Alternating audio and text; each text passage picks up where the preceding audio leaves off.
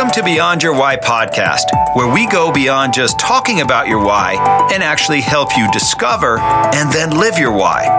You see, we believe that knowing your why, that driving force behind every decision you make and every action you take, is the essential first step to really knowing yourself.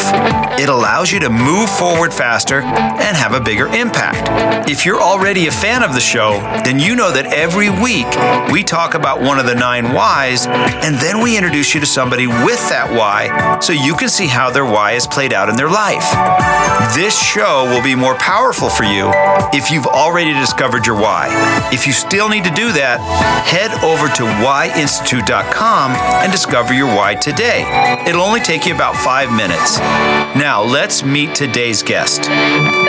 Today, we're going to be talking about the why of make sense. To make sense of the complex and challenging. So if this is your why, you are driven to solve problems and resolve challenging or complex situations. You have an uncanny ability to take in lots of data and information, observe situations and circumstances around you, and sort through them to create order. You consider factors, problems, and concepts and organize them into solutions that are sensible and easy to implement. It is not that you even enjoy problem solving necessarily. You simply can't help yourself. It is the lens through which you view the world. Interestingly, it is not necessary for you to share your solutions on a continuous basis. It's sufficient that you yourself have solved the problem and resolved the complexity of the situation. Often you are viewed as an expert because of your unique ability to find solutions quickly. You also have a gift for articulating a solution and summarizing it clearly in understandable language for your own benefit and the benefit of others. You believe that many people are stuck and that if they could just make sense out of their situation, they could find a simple solution and move forward. You help them understand and see their way through this. Now, today I've got a great guest for you. His name is David Kesey, and he can recall the instant he decided to become a professional baseball player. And on the crux of beginning his baseball career, an accident left him with a fractured wrist and a damaged goods label. Afterwards, David found himself suicidal, depressed, and massively in debt, sleeping on his parents' couch, looking for any way to succeed after baseball. Through self-work and reinvention, he launched his professional business career that spans across multiple industries, music, to real estate, to online business, to consulting. Today, he coaches highly successful business executives and elite level athletes who desire to step their game up and help them achieve 10 to 15x their results. David, welcome to the podcast. Thank you so much. I'm really happy to be here. So before we started, you and I were talking a little bit about this why of make sense. Yeah. And how you are that guy that, I watched your video. And for those of you that haven't seen it, go to his website and watch his video of his story because it's fascinating. And it was really interesting to see how you had to make sense of a lot of challenges that you faced. Yeah, I definitely did. And it's interesting as I went through what you teach, I really began to go through my entire life and see evidence of that, not just in that baseball story, but I died when I was 8 years old, and I had that happen to me, and through that I had to, when you go through that experience, you're going through that on your own, right? Hold on. I'm not letting you off the hook on that one. Yeah. You're not getting by telling us you died at 8 and now we're here talking. What happened? Give us that story. Well, my mom used to tell me, we lived in Chatsworth, California, and my mom used to tell me, honey, you can go anywhere you want. We lived in a cul-de-sac, just don't go past the stop sign. And I said, no problem. And I go out there, I'm playing on my bike one day, but I decide to get a little bit, be a risk taker. And I look at both ways and I cross the stop sign, and drunk driver came around the corner, came up on the sidewalk, hit me. I hit my head. My mom got a knock at the door. Are you Mrs. Kesey? Yes. Is your son David? Yes. You should probably come quick. And there I was, laying there in the middle of the road, and the ambulance came, picked me up, put me in the back, put my mom in the front seat. And my mom heard it. She heard that traditional beep, beep, beep, and it just flatlined. And they were like, we lost him. And my mom's like, the heck you did. You better find a way to bring him back. And then when I came back, I got to the hospital, they revived me. And then I went into a 3-day coma. They didn't know how long I was going to be in that coma. And then I ended up waking up from that coma, remembered everything. And it was kind of a miracle, I guess. I was really blessed, really lucky. You had more to do. Yeah, I had more to do. So give our listeners kind of your story. Take us through that time to then you got into baseball. Then what happened? Give us your story. Sure. And so I had already been playing baseball at the age of 4. That car accident happened when I was 8. I miraculously didn't have a broken bone in my body with the exception of my head, which they fixed up and everything. And so I just continued. I recovered pretty quickly. And then I began playing baseball and just continued that obsession. And, to your program, I was constantly trying to make sense of how do I simplify the process so that I could become a professional baseball player. And so I went through Little League, I went through high school, led the state of Florida in hitting, played college ball. And then the draft came and went because, as you mentioned, I had hurt my wrist. And so, but I didn't want to give up on my goal. So I took a risk. I went out and I tried out for a minor league team and I made it and ended up playing 6 years professionally. And there was along the way to the credit of your program, so along the way, as I look back, it was constantly refining, making sense. And as I did that, I could actually change the rules of the game almost. Like I could bend the rules within the game of baseball. Because I'm 5'9", 160. These pro guys are 6'4", 240. And it's occurring to me that was the skill that allowed me to play at that professional level. Played 6 years. And then like most professional baseball players, I ended up broke and not knowing what to do, ended up depressed and $50,000 in debt, $250 to my name. My mom was making my car payments. And I, again, had to reinvent myself and make sense of, okay, what is life like after baseball? It's all I had known.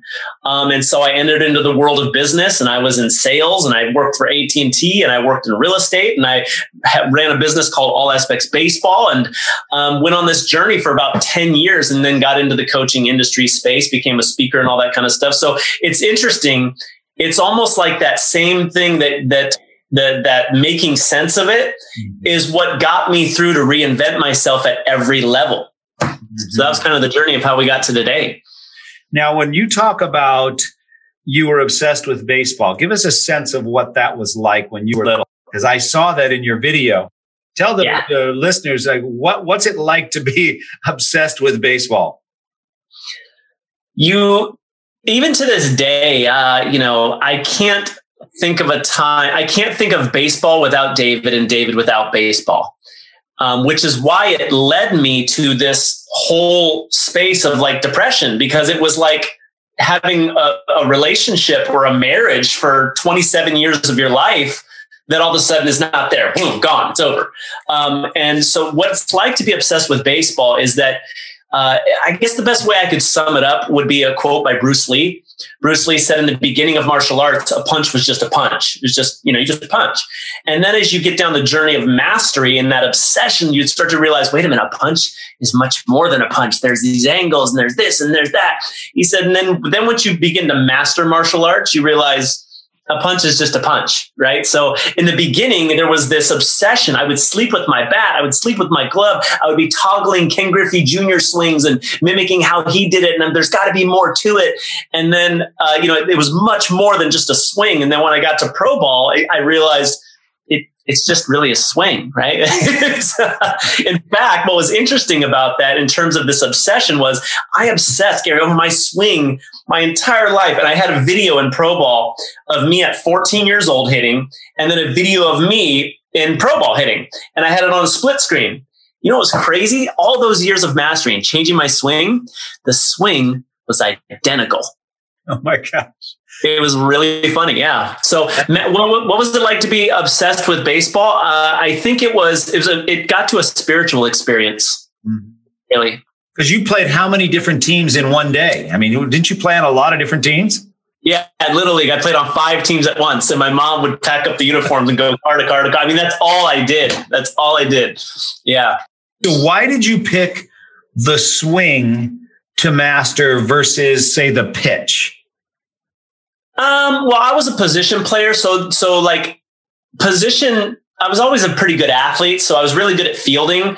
And the hitting, I was a very high, what I call a high maintenance hitter, meaning there were guys who, you see in the major leagues even now, these major leaguers who just are gifted. They pick up a bat and they're like, oh, ball, bam, home run.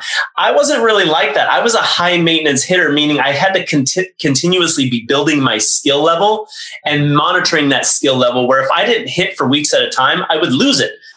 So I had to keep focusing on building the skill and keeping the skill, because what I lacked in talent, I realized I could make up in hard work. And so the reason I focus on the hitting is because the hitting was much more high maintenance for me. That's why. So when I looked at, again, back to your video that I watched, it was, you figured things out, you reached a really high level, and then you got beat down. Yeah. And something happened and you had to start over again. Yep. And then you came up and then you had to start over again. Mm-hmm. So share with the listeners what happened to you when you were one of the top hitters in college and you were going to get drafted by the pros. Yeah, and then I broke my wrist is what ended up happening, right? So I had all the scouts sitting in the stands, and they were all sitting there with my agent, and the pitcher threw the ball to the batter bunted the ball, and I was playing second base, and I went over to cover first base. The pitcher missed through the ball up the line, so I went to reach it, and the runner ran into my wrist, and down I went. And I watched all of these scouts as I was laying on the ground, and the trainer came out to help me. I watched all the scouts close up their books and get up and walk away. And my agent was trying to talk them into staying.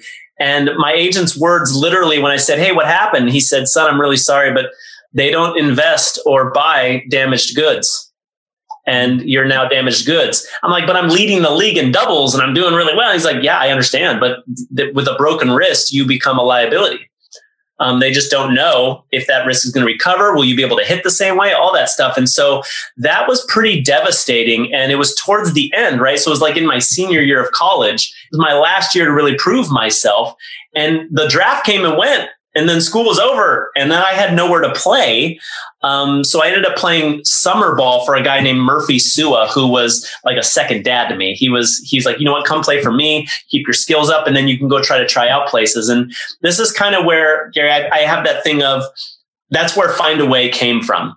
Mm-hmm. Right when you think that life has changed your course, I find if a lot of people would just go that extra 20% past where they think they can go, you end up opening up a whole new world of possibility.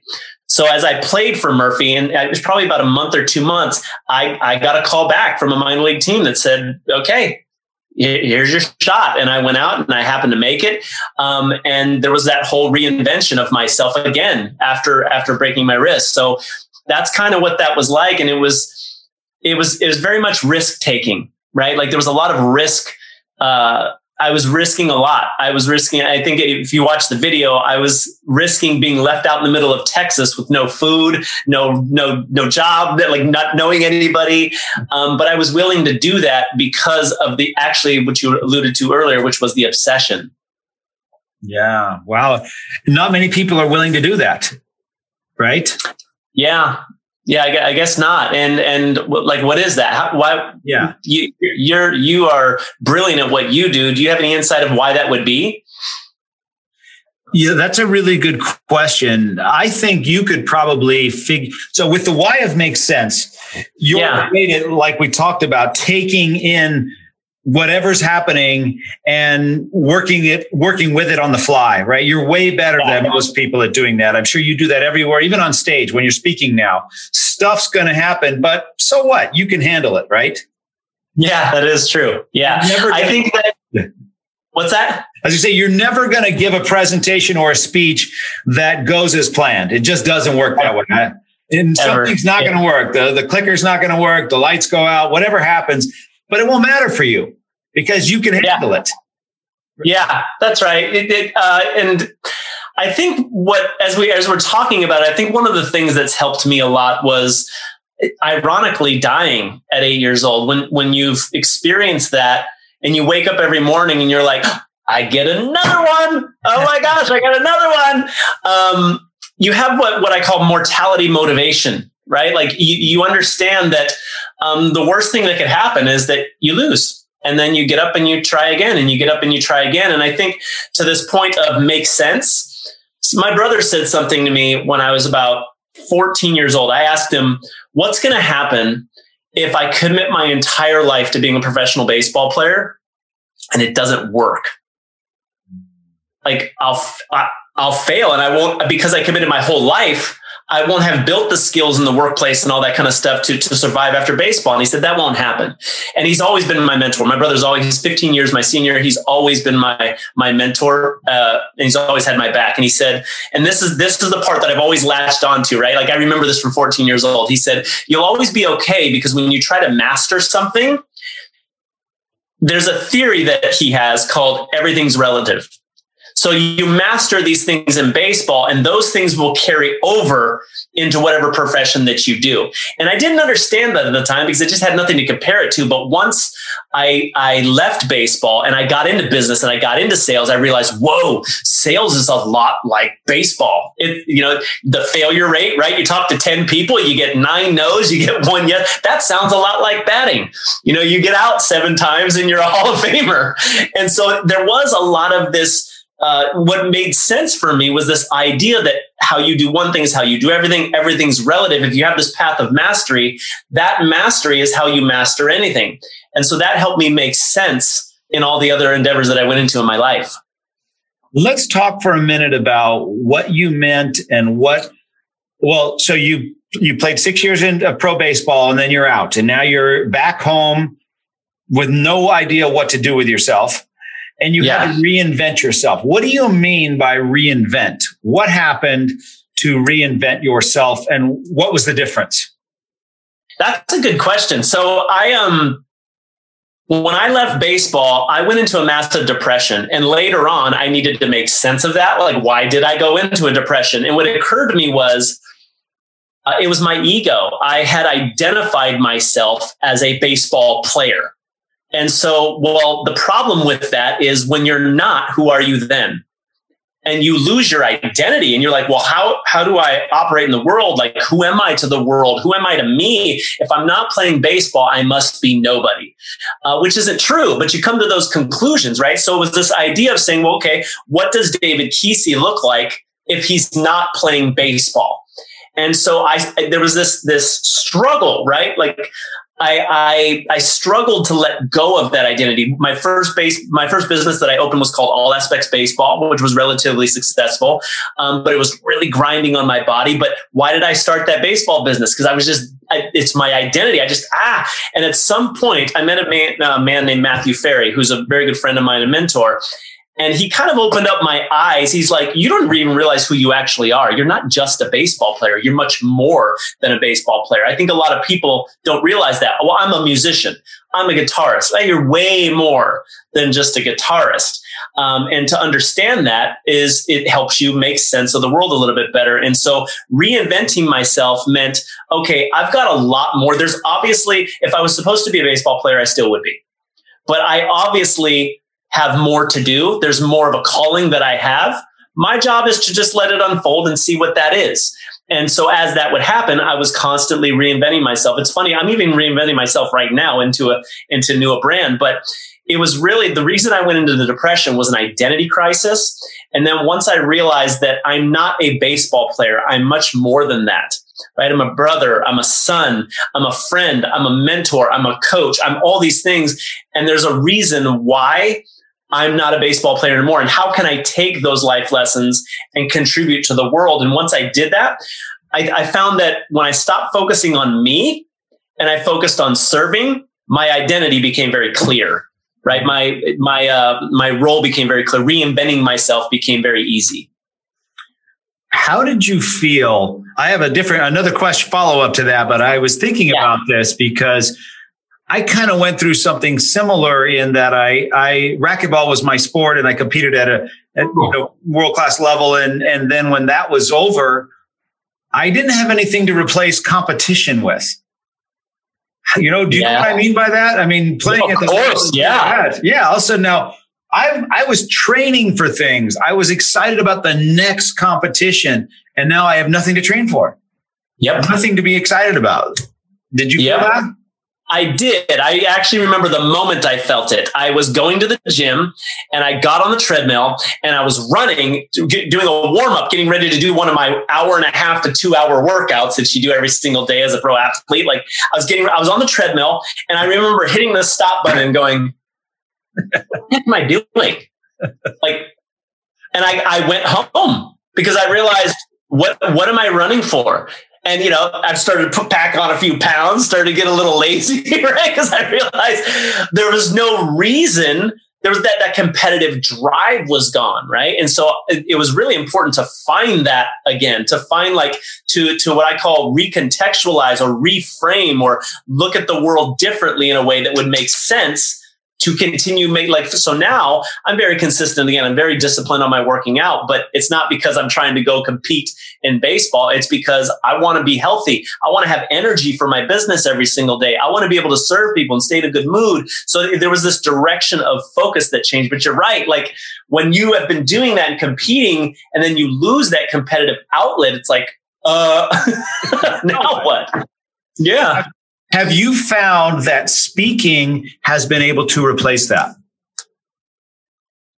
Speaking, what it was for me is that speaking's funny because the way my speaking gig happened, I was working for a big coaching personal development company. And I was the director of sales. So I was filling these events. I was from a sales floor. I had the sales floor, was filling these events.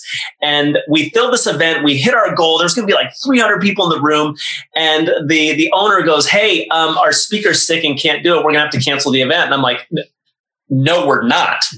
And they were like, well, what are we going to do? I'm like, do you have his presentation? And they were like, yeah. I'm like, I'll go do it. And so I get on my suit and I go, I've never spoke before in my life. And I get on my suit, I take his presentation, I look through it and I'm like, I can't memorize this. I'm just going to go teach. And then I went and taught and I knocked it out of the park and people were like, oh my gosh, you changed my life. And when they said that, I went, wow, like that was just as good as hitting a grand slam in the 9th inning to change somebody's life. And it was almost like speaking chose me. I didn't choose speaking. So when it came to the speaking, it wasn't really much like base, although it kind of is, right? You're preparing for game day. You have game day. When we run our own events, we have 200, 300 people there. That's very much like a 3-day, 4-day tournament or something. So I guess now that you say it, it does kind of make sense that speaking is a lot like baseball. Yeah. That's what I have found is when I speak at events now, I go through the same emotions of getting ready to perform, right? And I've put in the work in the background beforehand, and I've trained myself, and I'm always looking to improve it. And I'm tweaking this or tweaking that. And I go, you get nervous, and then as soon as it starts, you're in the moment and you're not nervous anymore, and you got to perform. Oh my gosh, man, that is exactly how it is. Now that you're saying that, I'm like, I do that same visualization. I do that same meditation. I do listen to music. I do prep myself. I do work on my mechanic. Oh my gosh, that's so true. Yeah, I never even thought about it like that. It helped me because it replaced that need that I had to train for something. I gotta perform somewhere to keep doing what I do. And obviously can't do it on the baseball field or for me racquetball. Right. But I can when I get on stage. Yeah, that makes a lot of sense because when I have a 3-4 day event, these are full day events. And so I'm walking, speaking, jumping up and down, those kinds of things. And I always know that, right? So like we have our next event probably in February and March. I'll be training my butt off December, January, February for that cardio to be able to have. So it's so funny that you say that. That is how it is. Yeah. While we take a moment to give our guest a quick break, I hope you're hearing how important it is to know your why. If you're ready to put an end to your frustration and unlock the code to your personal and business success, then after the show, make sure to head to whyinstitute.com and discover your why today. It only takes about 5 minutes. Let's get back to the show. So how I might think about it is that your why is to make sense of the complex and challenging, right? And so you've done that in baseball. you've done that. Well, what you just chose for all those years was baseball, but you can choose anything else and you're going to bring that same thing to it. Yes. Whether that's your own business, whether that's coaching, whether that's speaking, you're going to help people make sense of the challenge that they're facing, whatever that challenge is. And I'm sure you run into plenty of them. I can't figure out how to get more clients. I can't figure out how to do X. And then you come in and say, okay, let's work together. Let's understand what's going on. Yeah. It's interesting as you say that. I'm thinking back through, and it was so funny when I was taking your test, and I was going through this assessment. I was like, is this true? Is this true? It's trying to make sense and simplify stuff, right? And I look over on my desk and I've got my frameworks on one page that I had earlier been like, this is my business model right here. I basically teach people these frameworks to make it simple, right? So we have something in our sales training division where when I'm training people on sales called conversational power. And it basically comes down to 5 little blocks. So I take this complex thing called sales and I go, look, it just comes down to these 5 things. Follow that 5 things, you know what I mean? So I've got it for mindset. I've got it for coaching. I've got it for businesses. In fact, that big company I was working for when I was director of sales, I started as a salesperson there and they were trying to figure out like, how do we teach everybody to be good at selling? And that's actually how I came up with my sales process is I was like, look, everybody, super simple. Here's what I do. I break it down to here, break it down to here, break it down to here, follow those. And it blew that company from 7 million to 60 million. So that you're right. That's always been my thing is that how do I simplify it? How do I make it so that people can understand it? And more importantly, how do I make it so that I can understand it? Side note real quick is, I even did that in baseball. Like we were talking about my hitting, right? Hitting a baseball is very complex. You've got a ball that's going 90 miles an hour. It may be going 70 miles an hour. We don't know where it's going to go. And the swing mechanics, I mean, there's 100 things that could go wrong. And what I ended up doing is I met a man named Manny Mota, who's in the Baseball Hall of Fame now, right? I played with his son, Tony Mota. And Manny said to me, it really all just works out if you try to hit the ball at the second baseman. And I was like, and I latched onto that and I went, is that true? Because that would really simplify things. And so as I tried to hit the ball at the second baseman, I video my swing. I'm like, all I have to do, I don't have to worry about the swing. I don't have to worry about the ball. All I have to do is try to hit the ball at the second baseman every single time. And my mechanics worked out. So I tried it. I went out there and I hit a line drive right at the second baseman and I got out. And I'm like, great advice. But then I ended up going 3 for 4. It worked out really well. But that was the whole process. The thing that really made me a good hitter was I was able to go simplify that down to hit the ball at the second baseman. Then when I was teaching kids would go to these coaches and they'd be like, well, you got to have this launch angle. It's got to be 42%. It's got to be. And I'm like, forget all that. Try to hit the ball at the second baseman. And they would, and they do really good. So like, it's funny how that just manifests and everything. Like, it's almost like you know me better than I know me. Well, let me ask you another question. When you get interested in something, whether that's a hobby, I know you did in baseball, but let's take something besides baseball. Do you dive in deep and learn as much as you can possibly learn about it? Or do you learn just enough? I learn as much as I can learn about it. Like, for instance, in baseball, there's probably 10 different hitting philosophies in baseball. I learned them all. And then I'm like, I got to learn them all. Tony Gwynn, like I went to Tony Gwynn, I went to the Brewers hitting, I went to all these different to learn Charlie Lau, all these different hitting philosophies to ultimately make sense of how do I hit? Yeah. Right? Do I have a little Charlie Lau to me? Yeah. Do I have a little Tony Gwynn to me? Yeah. Do I have a little bit of Alex Rodriguez? Yeah, but I don't hit like Alex Rodriguez. Right. And I'm doing it with golf now. So you say, do I have any hobbies that I'm doing that now? Yeah, I'm golf obsessed, which I don't know if you can take on a worse endeavor. It's one of the hardest things I've ever had to do. It's so hard. But again, back to this idea of simplifying that we just had the Masters, right? And Dustin Johnson won. And so naturally I'm like, what does he do? And I go on Google and I'm starting to learn and just get data on how does he think? What does he eat? What's his workout routine? And he said something that I grabbed onto again. He said, the golf swing is only 2 feet long. It's a foot before the ball, how the club enters the hitting zone, and it's a foot after how it leaves.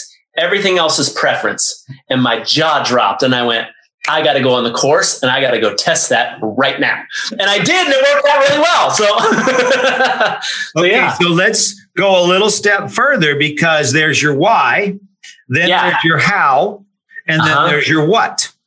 Okay. And so what I've heard you say, based on our conversation, and I'm sure our listeners are going to hear this same thing, your why is to make sense of the complex and challenging, right? How you do that is by seeking mastery and understanding, and what you ultimately bring is a simple solution to help others move forward. Couldn't have said it better myself. So your why is make sense, your how is mastery, and your what is simplify. Yeah, that's right. It nails it. That's what's so crazy about what you've developed. I mean, it is like foolproof. When I did it, I'm like, how is this guy looking into my soul right now? It's incredible.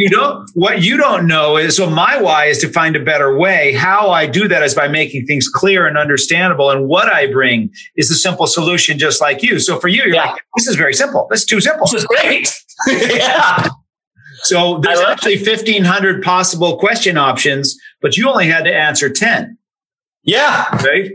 So and I got done and I was like, that's it? I know. Brilliant. It's brilliant. So now when you get up to speak, if you start your presentation by articulating to the audience why you do what you do, how you bring that to life, and what they can count on from you, they'll see you from a different perspective. They'll understand you. Your stories will make so much sense to them because they'll see it come to life. Yeah. Oh, this is a guy that's trying to make sense out of it. He went so deep that he joined 5 freaking baseball teams to learn how to do it. But ultimately, he was just trying to simplify it so that he could do something with it. Yes, that's right. Right? You did it in baseball. You did it with your businesses. You do that with your coaching. You do that with your speaking. I do it in my relationship. I do it with my fitness. It's funny, like, I even posted on my Instagram, like before all of this and before I even knew this about myself, I posted, simplicity is a symptom of mastery. There you go. So it's crazy how good that is, man. Which we do to be able to make sense. Yes, right? That's right. That's the next little half a sentence right there. Yeah. So when I talk to you, I have such a better idea of who I'm talking with and what I can count on from you, right? Yeah. If I give you a problem, you're going to figure it out. But how you do it is you're going to dive in like way deeper than most people. But what you come back with is something simple that I can use. Yeah. Yeah. You're the perfect person to have as a coach. Oh, I appreciate that. Yeah. That makes that is actually what I do, right? Like I'm even doing it with my coaching clients right now where they're like, hey, we're having trouble doing this. And I'm like, stand by. Yeah. And I'm going to go test it myself. So what I enjoy about you in general is that you actually simplify it for me. Like when you just said that, I'm like, I need to do that in my presentations. Yep. Yeah. That's awesome. Start it that way. Yeah. So the rest will understand you from that perspective, right? And they'll say, I get, because normally what people are trying to do is figure out, who are you? Right? Yeah. Listening to up there. Well, what's this guy's angle? What's going on with him? Yeah. Can I relate to the guy? Yeah. Yeah. Now you just tell them, this is why I do it. This is how I do it. This is what I do. Let me show you. Here's proof. Here's proof of it. Yep. It's brilliant. It's brilliant. I love it. It simplifies it. So when you speak at events, what are you typically speaking about? So people come to listen to you. Or do you have tailor-made presentations, or is there a specific thing that you like to talk about?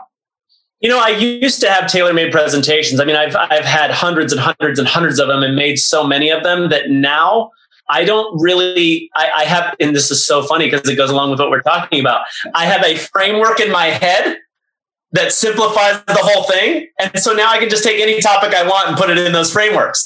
And so now I don't really create presentations as so much as I go up and I allow my creativity within that framework to just be. You've mastered speaking. Yes. By studying all the figures. Why would I expect anything different? I mean, to your point, like, and for your listeners, I used to come home, before I had really transformed my life, I used to come home to my apartment and I would set up a video camera on the other side of my 1-bedroom apartment with my dog. And I would practice speaking like I was speaking to thousands of people. And I would watch it back and go, no, I got to do it like this. And then I'd watch Tony Robbins, and then I'd watch this guy, and then I'd watch that guy. And it would just master. I mean, obsession, really, Gary. Obsessed with that. So what's great about that, though, is if I were to hire you, if I were to bring you in to speak or whatever you're going to do, it doesn't even matter. Now it's golf, right? You're going to follow that same thing. You're going to figure it out. You're going to dive in deep and you're going to simplify the heck out of it so that actually you can do it. Yes. And that's just who you are in everything you do. And so you're the master in this domain, right? So I have a kind of a question for you, because I'll do that, right? I'll say, hey, this phone right here is very complex, but let me show you how to use it so a baby can use it. Here's the simplicity of it. But there's some people, like if I present that to my brother will go, cool. How does that work? Disassemble it. And they can't say, like if I just go, hey, just flip on the light switch, you'll get electricity if you just flip it on. My brother will be like, no, let's take it apart. Let's figure out how it works. Like, what is that? So that's a great question. And that goes back to the golden rule versus the platinum rule, right? You know, the golden rule is treat everybody like you'd like to be treated.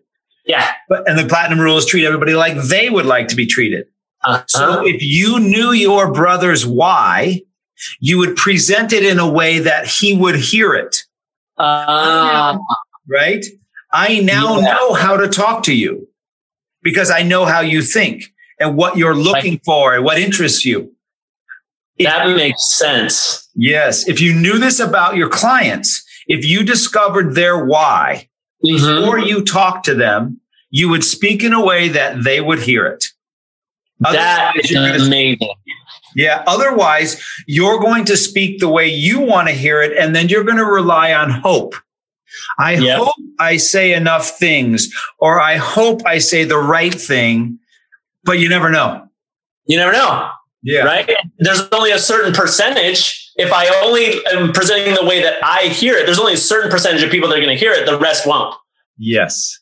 That makes sense. So that's why if with your clients, if you first discover their why, how, and what, you're home free. Yeah.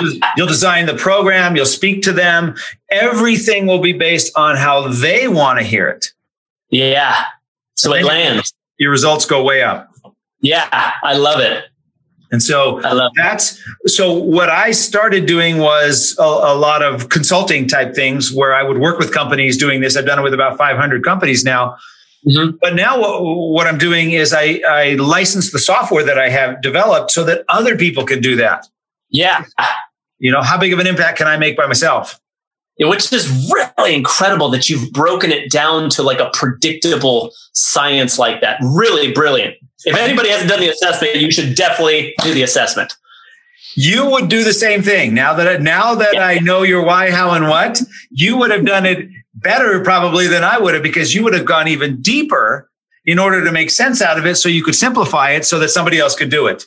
So I like it so much. It's just so simple. Exactly. Yeah. Well, listen, David, it has been awesome talking to you. I'm so glad we got a chance to connect. I love your story. I love what you're doing. I see now why you're doing it, how you're doing it, and what it is you're bringing.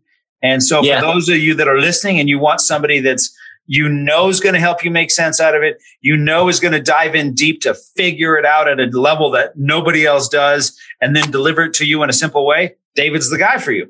Right? I appreciate that, man. Yep, I appreciate that. And I've had a blast. This is one of the funnest podcasts I think I've ever done, man. This has been great. Awesome. So if people want to get a hold of you, how should they get a hold of you? They can visit davidkesey.com, and they should be able to get a hold of me there. If not, they can shoot me an email at support@davidkesey.com. You better spell Kesey. Good idea. So David Kesey, Kees, as in Sam, E-E. And I was even wondering when I said it the first time, because I didn't ask you, I thought, oh man, I'm going to say this wrong. No matter what I say, it's going to be wrong. No, you nailed it, man. You did it good. Yeah. Well, hey, man, I look forward to staying in touch and as we go on our journeys, and I'm going to follow you for sure. I love what you're doing. Same here, man. I've had a blast. really hope you enjoyed today's episode and that through today's guest, you heard how important it is to know your why and how impactful it can be in your life and the lives of those around you. Be sure to head over to whyinstitute.com and discover your why today. Remember, the more you know about yourself, the more you'll know about others. I'm Dr. Gary Sanchez, and I'll see you on the next episode.